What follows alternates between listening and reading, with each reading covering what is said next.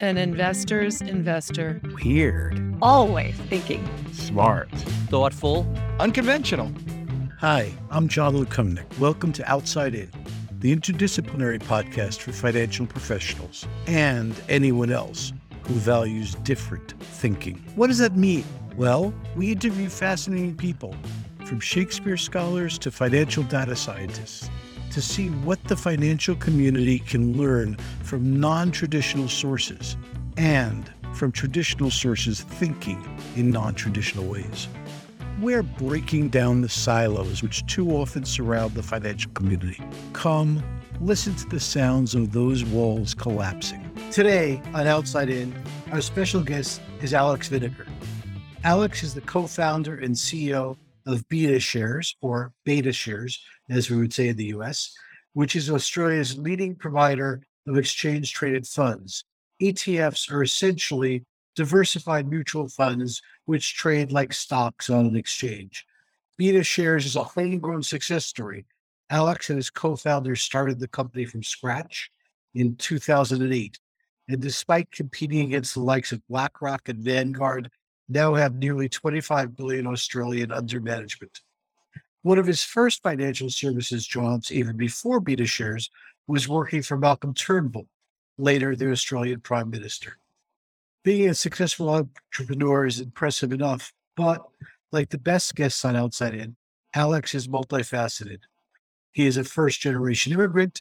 He's a venture capitalist, investing in financial technology innovation, and he is now one of the leading philanthropists coordinating humanitarian aid to his native Ukraine, even as the Russian invasion causes almost unfathomable suffering. Welcome, Alex. Great to be with you, John. What's your origin story? I mean, we often say on this show that interesting people have had interesting lives, and you certainly have. Immigrant, entrepreneur, philanthropist. How did you become the person you are? Like all stories, it goes back to your roots. I was very fortunate to have been born in a very loving and a very warm family in Ukraine. I was born, of course, during the times when Ukraine was still part of the Soviet Union. But I was surrounded by a lot of love and a lot of warmth and a lot of encouragement from my parents and my grandparents. And growing up, I was very much aware that we are living in a very difficult and very limiting regime. And from early childhood, it's probably fair to say, I was already dreaming of a life with more freedoms and more opportunities. So that gives you your vision. What formed your personality?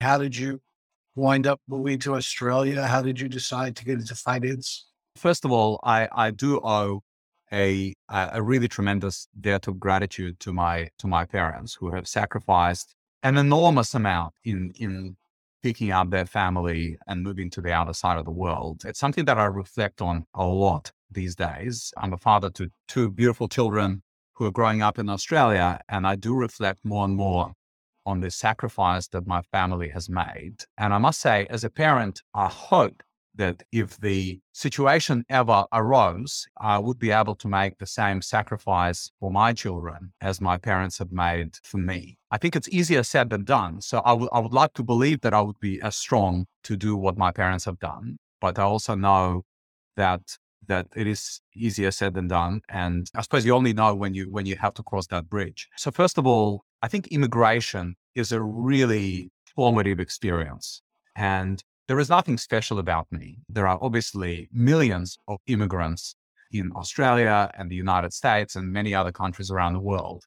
And I think the environment where you really are given a cold shower, basically, you're immersed in a completely different culture, completely foreign language that you don't really speak a word of. It really places you in a situation where you have to sink or swim, basically.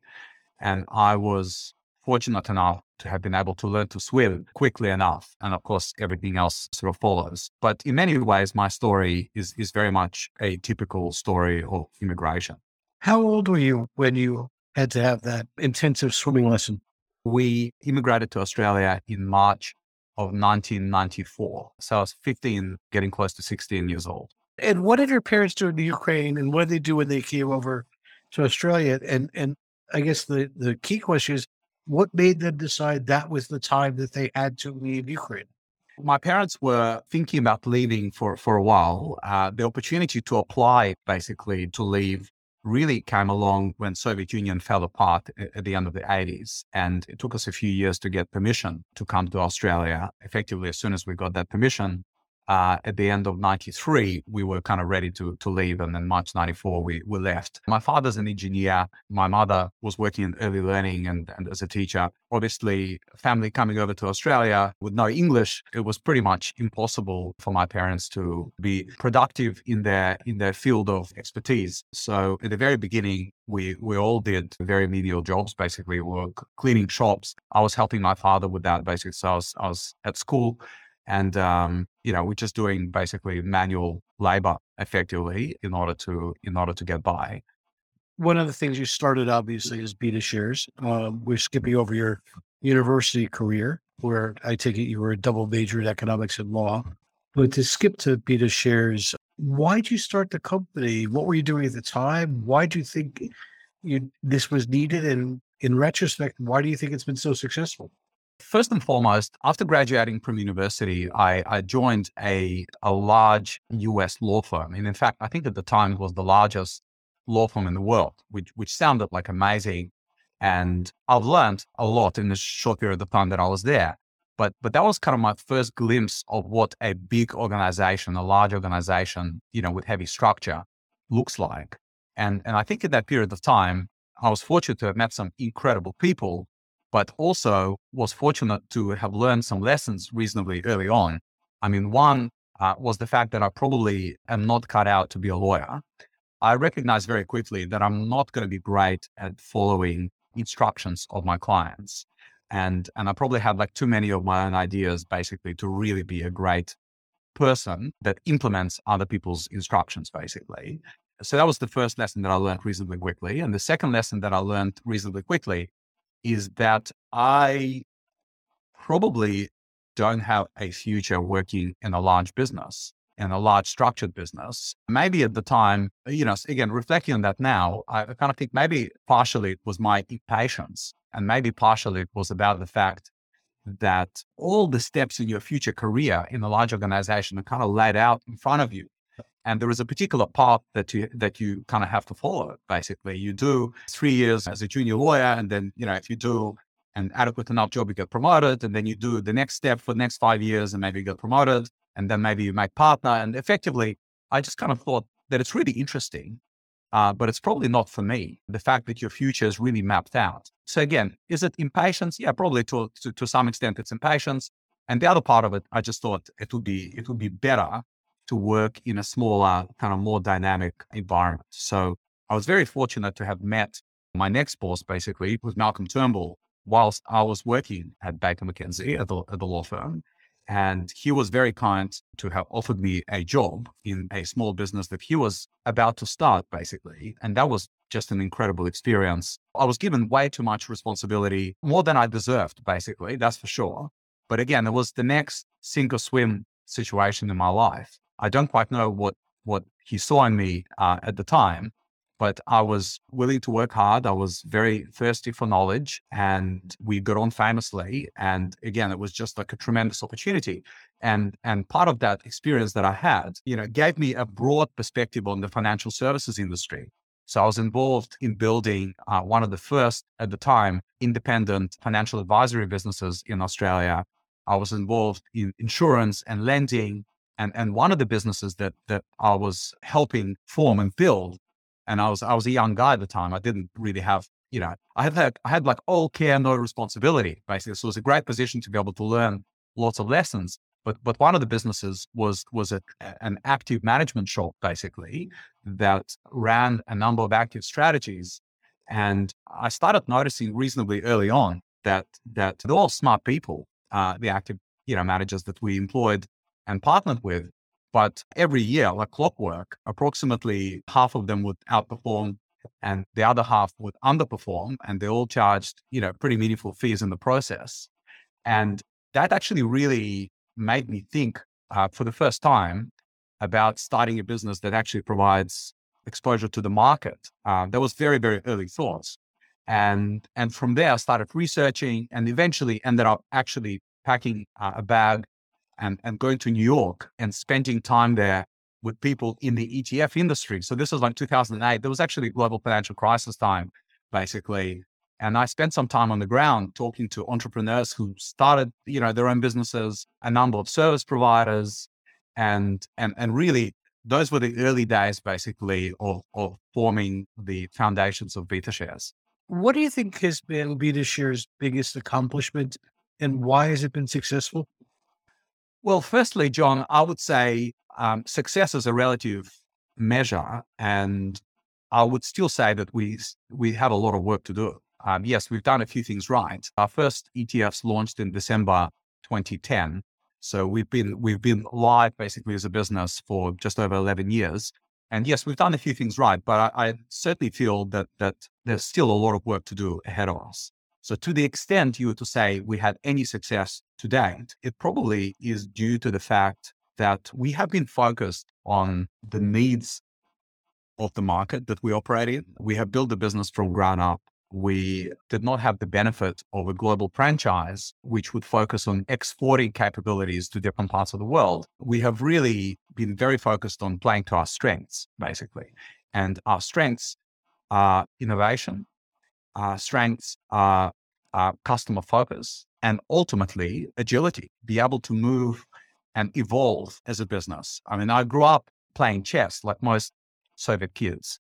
And I often think about the world of chess where, when you're entering a game, you have to have a game plan. You have to know the game that you're going to play. But at the same time, you have to observe what the opponent is doing, and you have to evolve your strategy, and you have to react and adjust along the way. Because if you're just blindly following the game that you had in mind at the beginning, you'll probably get wiped out because you're not being responsive to what's happening on the other side. And I guess if I was to draw that analogy to the world of business, I think when you're starting a business, it's important to have a business plan. If you're just starting and hoping for the best, if you don't have a plan, it's going to be really tough. But at the same time, what's probably more important, or as important, I should say, is to have the presence of mind and to have the ability to adjust. And I mean, these days, there's a very popular term, pivot, basically, where people are pivoting all the time. And it's not necessarily that you have to pivot your strategy fundamentally, but you certainly have to be able to react and adjust and react to evolving market conditions.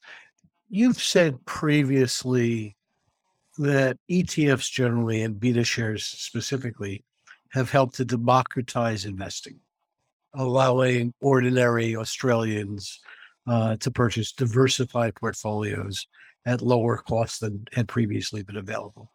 And that much financial technology, and you're also an investor in various financial innovations that's developed in the past few years, has been designed to sort of further democratize investing.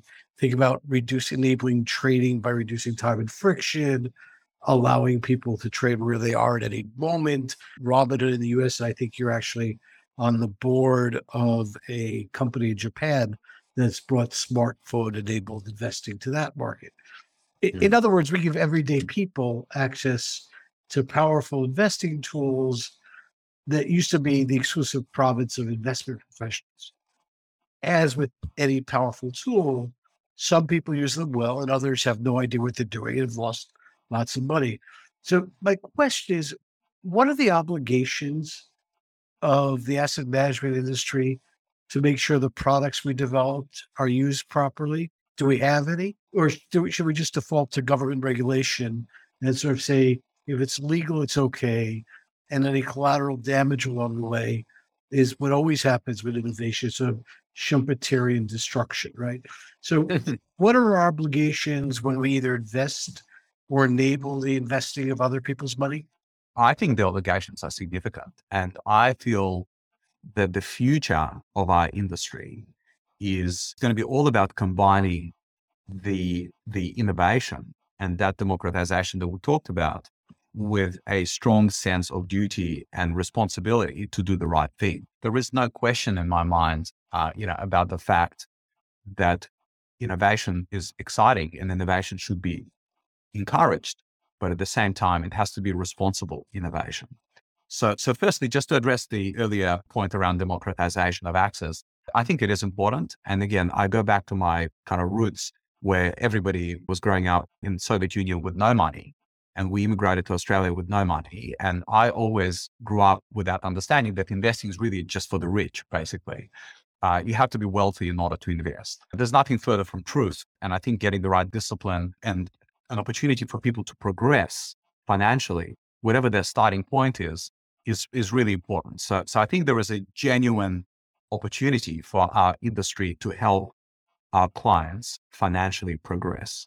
That is not just about developing smart investment products, but it's actually also, in my view, about encouraging the right types of investment behaviors. There's a lot of research, as you know better than I do, John, around the fact that investor behavior actually detracts quite significantly from our returns because we are emotional beasts as humans. Fear and greed are just two examples of emotion that really affect what we do and how we do it. I certainly feel that the beautiful part about technological innovation and the crossover of that with some sound and cost-effective investment tools that we as an industry have been developing now for well over a few decades, that's going to be the future. I think the future is going to be guiding individual investors, if we're talking about individual investors here in particular, because financial professionals, of course, are well educated and they know what to do.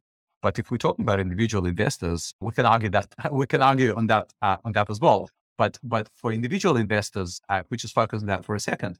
I think the opportunity to guide those investors and help them make sound decisions that will, on the one hand, prevent them from making mistakes, which is probably an important enough element, and on the other hand, help get the right disciplines around regular savings and investing. And in some cases, it could be paying off their debt. Basically, in some cases, people invest in financial products where they really shouldn't be investing at all.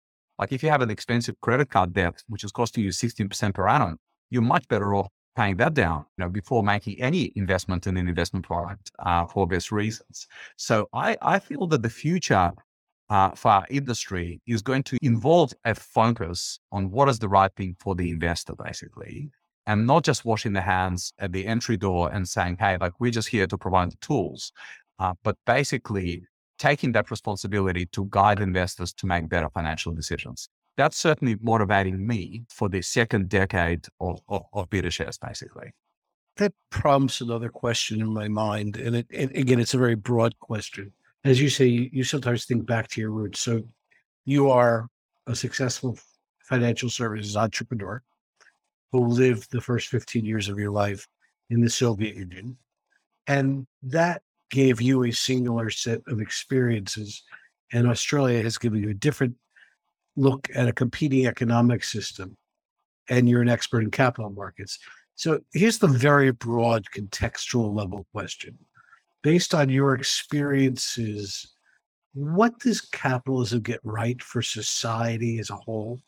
And what would be the 2 or 3 things that you would focus on to improve if you were somehow the capitalist czar of the world?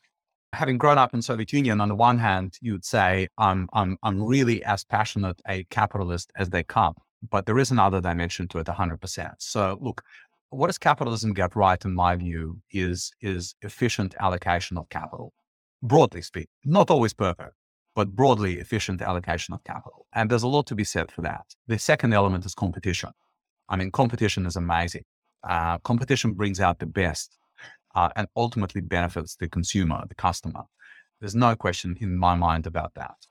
But and of course, the third element is innovation. And that really is the corollary of 1 and 2. Basically, I mean, those are brilliant products of capitalism that I subscribe to with a great deal of passion and belief. At the same time, I feel that the greatest failure of capitalism is, and I don't want to get too philosophical here, but at the same time, I really do believe that we tend to leave a lot of people behind, and kind of the eat what you kill mentality, or like if you're successful, good for you, but if you're not, tough luck. That's really that's really tough. And I'm not just talking about the, sort of the 1% basically and the movement around that. But I think the truth of the matter is there are very significant parts of the society that really need to be taken care of, basically. And I feel that capitalism in its purest ends up pursuing profits basically, quite often at the detriment, whether it's the minimum wage, whether it's the, sort of social safety net. And I really do subscribe to the idea of responsible capitalism, where yes, organizations can pursue profits and can pursue growth and innovation, but at the same time, there is a moral compass, basically, that guides decisions at the same time. And companies focus not just on profit, certainly not about maximizing profit at all costs, but at the same time, doing the right thing by the customer and doing the right thing for the society in general. And I really try to practice that, I guess, with my own life and with my own family, and sort of try to divide my time on things which are, on the one hand, probably the purest embodiments of capitalism, but at the same time, things that at the end of the day I'm really going to be proud of, which are going to be the things that hopefully will make a small difference in the in the society more broadly. So let's talk about some of those things. You've been very generous in supporting an array of charitable organizations. You're on the board of the Royal Hospital for Women, for example. But February 24th, 2022, as we all know, Russia invaded Ukraine, and your focus obviously was on that event. How did you react initially, and how did you come to form the United Ukraine Appeal? At the very beginning, I didn't really think clearly enough. At the very beginning of the invasion, probably the best way I could describe it is I was paralyzed with on the one hand, being very upset and angry, and on the other hand, feeling very sorry for all the people that are in Ukraine. And at the same time, trying to play out in my mind, how does this thing end and how does it get resolved? And, it just ends up in paralysis, basically. So for the first few weeks, I was pretty useless. I mean, that's the truth. I was not useful at work. I was not useful to my family. I was not useful to my friends. Basically, I was just trying to process everything. And then I woke up one morning with thankfully much better clarity of thought. And I just figured, look, I mean, these are extremely difficult questions, basically. And these are questions that, possibly may not be resolved for years. And the best way that I ultimately could think about making a difference is to really focus on some tangible, step at a time type initiatives, basically. And that was really, the first few days when I started thinking a lot clearer. And I started focusing on tangible steps that I could take in my personal capacity to really start helping people, sort of on the ground, basically. And from that point onwards, I must say, I have been, super fortunate to have had the support, obviously, of my family and my team, and a lot of my friends who have come forward with support and encouragement, and effectively that gave me the confidence to formalize what I was doing in my private capacity, into a charitable foundation, which is the United Ukraine Appeal. Tell us about the United Ukraine Appeal. What is it doing on the ground in and around Ukraine? So United Ukraine Appeal is a registered charity in Australia. It's also just last week received an equivalency determination in the US, which again, please have to disclaim any tax advice here, obviously, but I believe the upshot of the equivalency determination means that for US purposes, it will be recognized basically as an equivalent of a registered charity. The United Ukraine Appeal is focused on non-military humanitarian aid to victims of this horrendous war. It's focused on a number of things. The early projects, and we're still continuing with them because there's still need, involved us supplying ambulances on the ground in Ukraine and sending those ambulances into areas where they're most in need. So in very early days, we had a number of ambulances towards the eastern part of Ukraine, and that now there is a fleet basically of them that's operating. And unfortunately, the need is obviously not reducing; it's only getting greater. But those were the early projects. We were sourcing ambulances in Europe, in Germany in particular, and have been sending them over via Poland. Poland has been absolutely incredible in facilitating the flow of aid. Again, we've focused on non-violent, non-military aid only, but that's been really important and really brought home the difference that even a small sort of a small foundation and a small, number of people out of Australia or the US could actually make, on the ground, basically, literally helping save lives and get people out of harm's way and being the difference between somebody being treated and surviving and not. We're also working on projects to help amputees. Again, that's like another very sad part of the story, just given the nature of weapons and cruise missiles that are being used. There are countless amputees every day that need specialist treatment and need specialist help.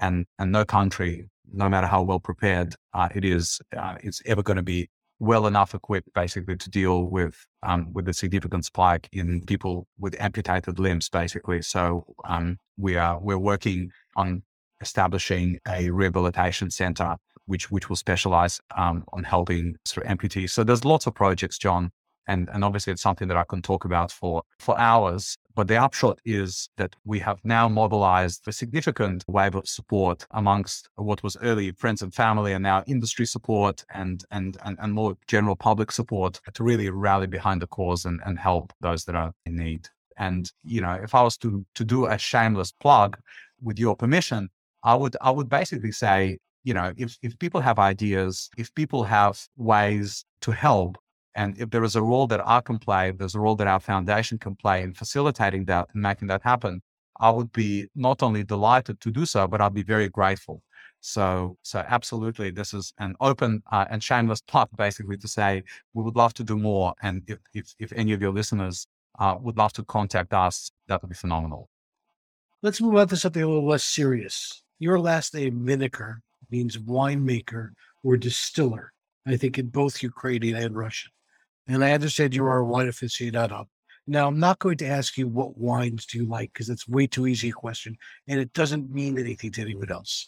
So instead, I'm going to ask you the philosophic question: why? And I don't mean that at all cynically. I also am a wine lover, but my experience is that some people love wine for the taste. Some have sort of a Proustian memory when they taste a wine; it reminds them of people, places, experiences. Some like to take sort of a scientific view of the liquid, with all sorts of wine speak. Why do you like wine? Well, first of all, I have to live up to my name. So, so there is an element of that, which of course I'm not very serious about. Look, why do I love wine? I love the fact that wine is a great conveyor of stories. Wine is about the place where it's grown. Wine is about the winemaker. Wine is about a phenomenal combination of art and science. To make wine without science is without understanding the process of winemaking. It's very hard. And at the same time, purely doing it robotically results in a wine with no character. So I love the combination of all of the above. And I think the bonding of all of those elements together is really phenomenal. So for me, yes, it is partly about the taste. Yes, it is partly about the story. Yes, it is partly about the winemaker. I think predominantly also it's about the person that you're drinking it with. I'm absolutely a wine enthusiast. There's no question about it. But the idea of drinking a great glass of wine or a great bottle of wine on your own, there's nothing that makes me more sad than the idea of not sharing great wine. So for me, it's probably the person that you're drinking it with, and the ability to connect and the ability to tell all of those stories, basically, that's really the magical part about wine. And that's what attracts me.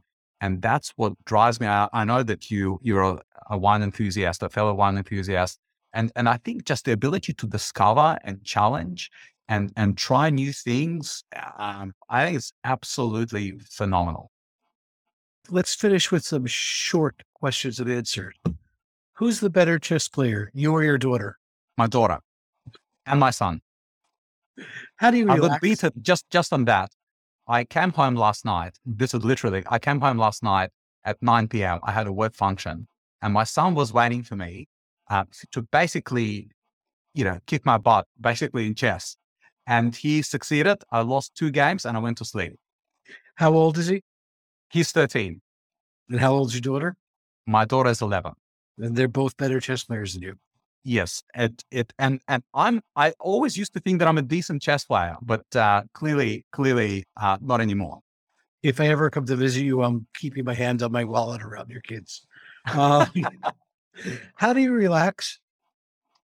Family is my sanctuary. I love spending time with them. We cook a lot. I love cooking, and specifically around the relaxing part, I find that cooking is a phenomenal way to relax, take your mind off things. And I do it with my family. I get my kids involved. My wife loves to get involved.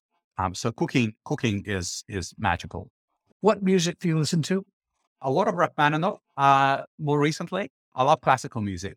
And given that my kids are 13 and 11, I get Justin Bieber and Nicki Minaj and whatever else basically thrown into the mix around the house as well. But if I get to choose, it would be classical music. What are you reading? I have very recently finished a phenomenal book called The Genesis Machine. That is a book on synthetic biology, which is a subject that I'm becoming increasingly obsessed with. And part of the responsibility actually lies with my son, who's expressing a lot of interest in that. But part of it is my own curiosity. I just find, synthetic biology to be an absolutely phenomenal and fascinating subject. It's a combination of, engineering and biology and chemistry and many other sciences. And of course, in my view, it will play a very significant role in shaping the future of humanity in the next. Can you just define synthetic biology a little bit? Synthetic biology is a generic term, which under its umbrella brings a combination of sciences, basically. Chemistry, biology, computer programming, genetics, and effectively it will have it has already a number of applications. So, one of them, which is of most recent use to humanity, is development of mRNA vaccine. So, for example, Moderna had developed COVID vaccine without having a single molecule of COVID virus basically in its lab. It was all done through computer programming, deciphering the code and delivering figuring out a vaccine that works. The early examples of synthetic biology would be insulin, synthetic insulin, basically. The early days of insulin were production from animals, basically. And of course, very quickly, scientists have figured out that we're going to run out of, cows. And then they moved on to pigs. And very quickly they figured out, okay, we're going to run out of pigs, basically, as well. And of course, necessity is the mother of all invention. Last question. If you could magically speak into everyone's ear, what would you tell them? Smile more. Thank you.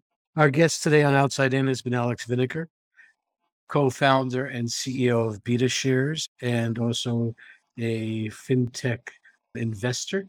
As you've heard, he is definitely multi-talented and multi-interested. I had spent some time with Alex recently and immediately knew that he was the prototypical outside-in guest, in that it's very hard to pin him down to one discipline, which is what makes him interesting. Thank you, Alex. Thank you, John. Great speaking with you.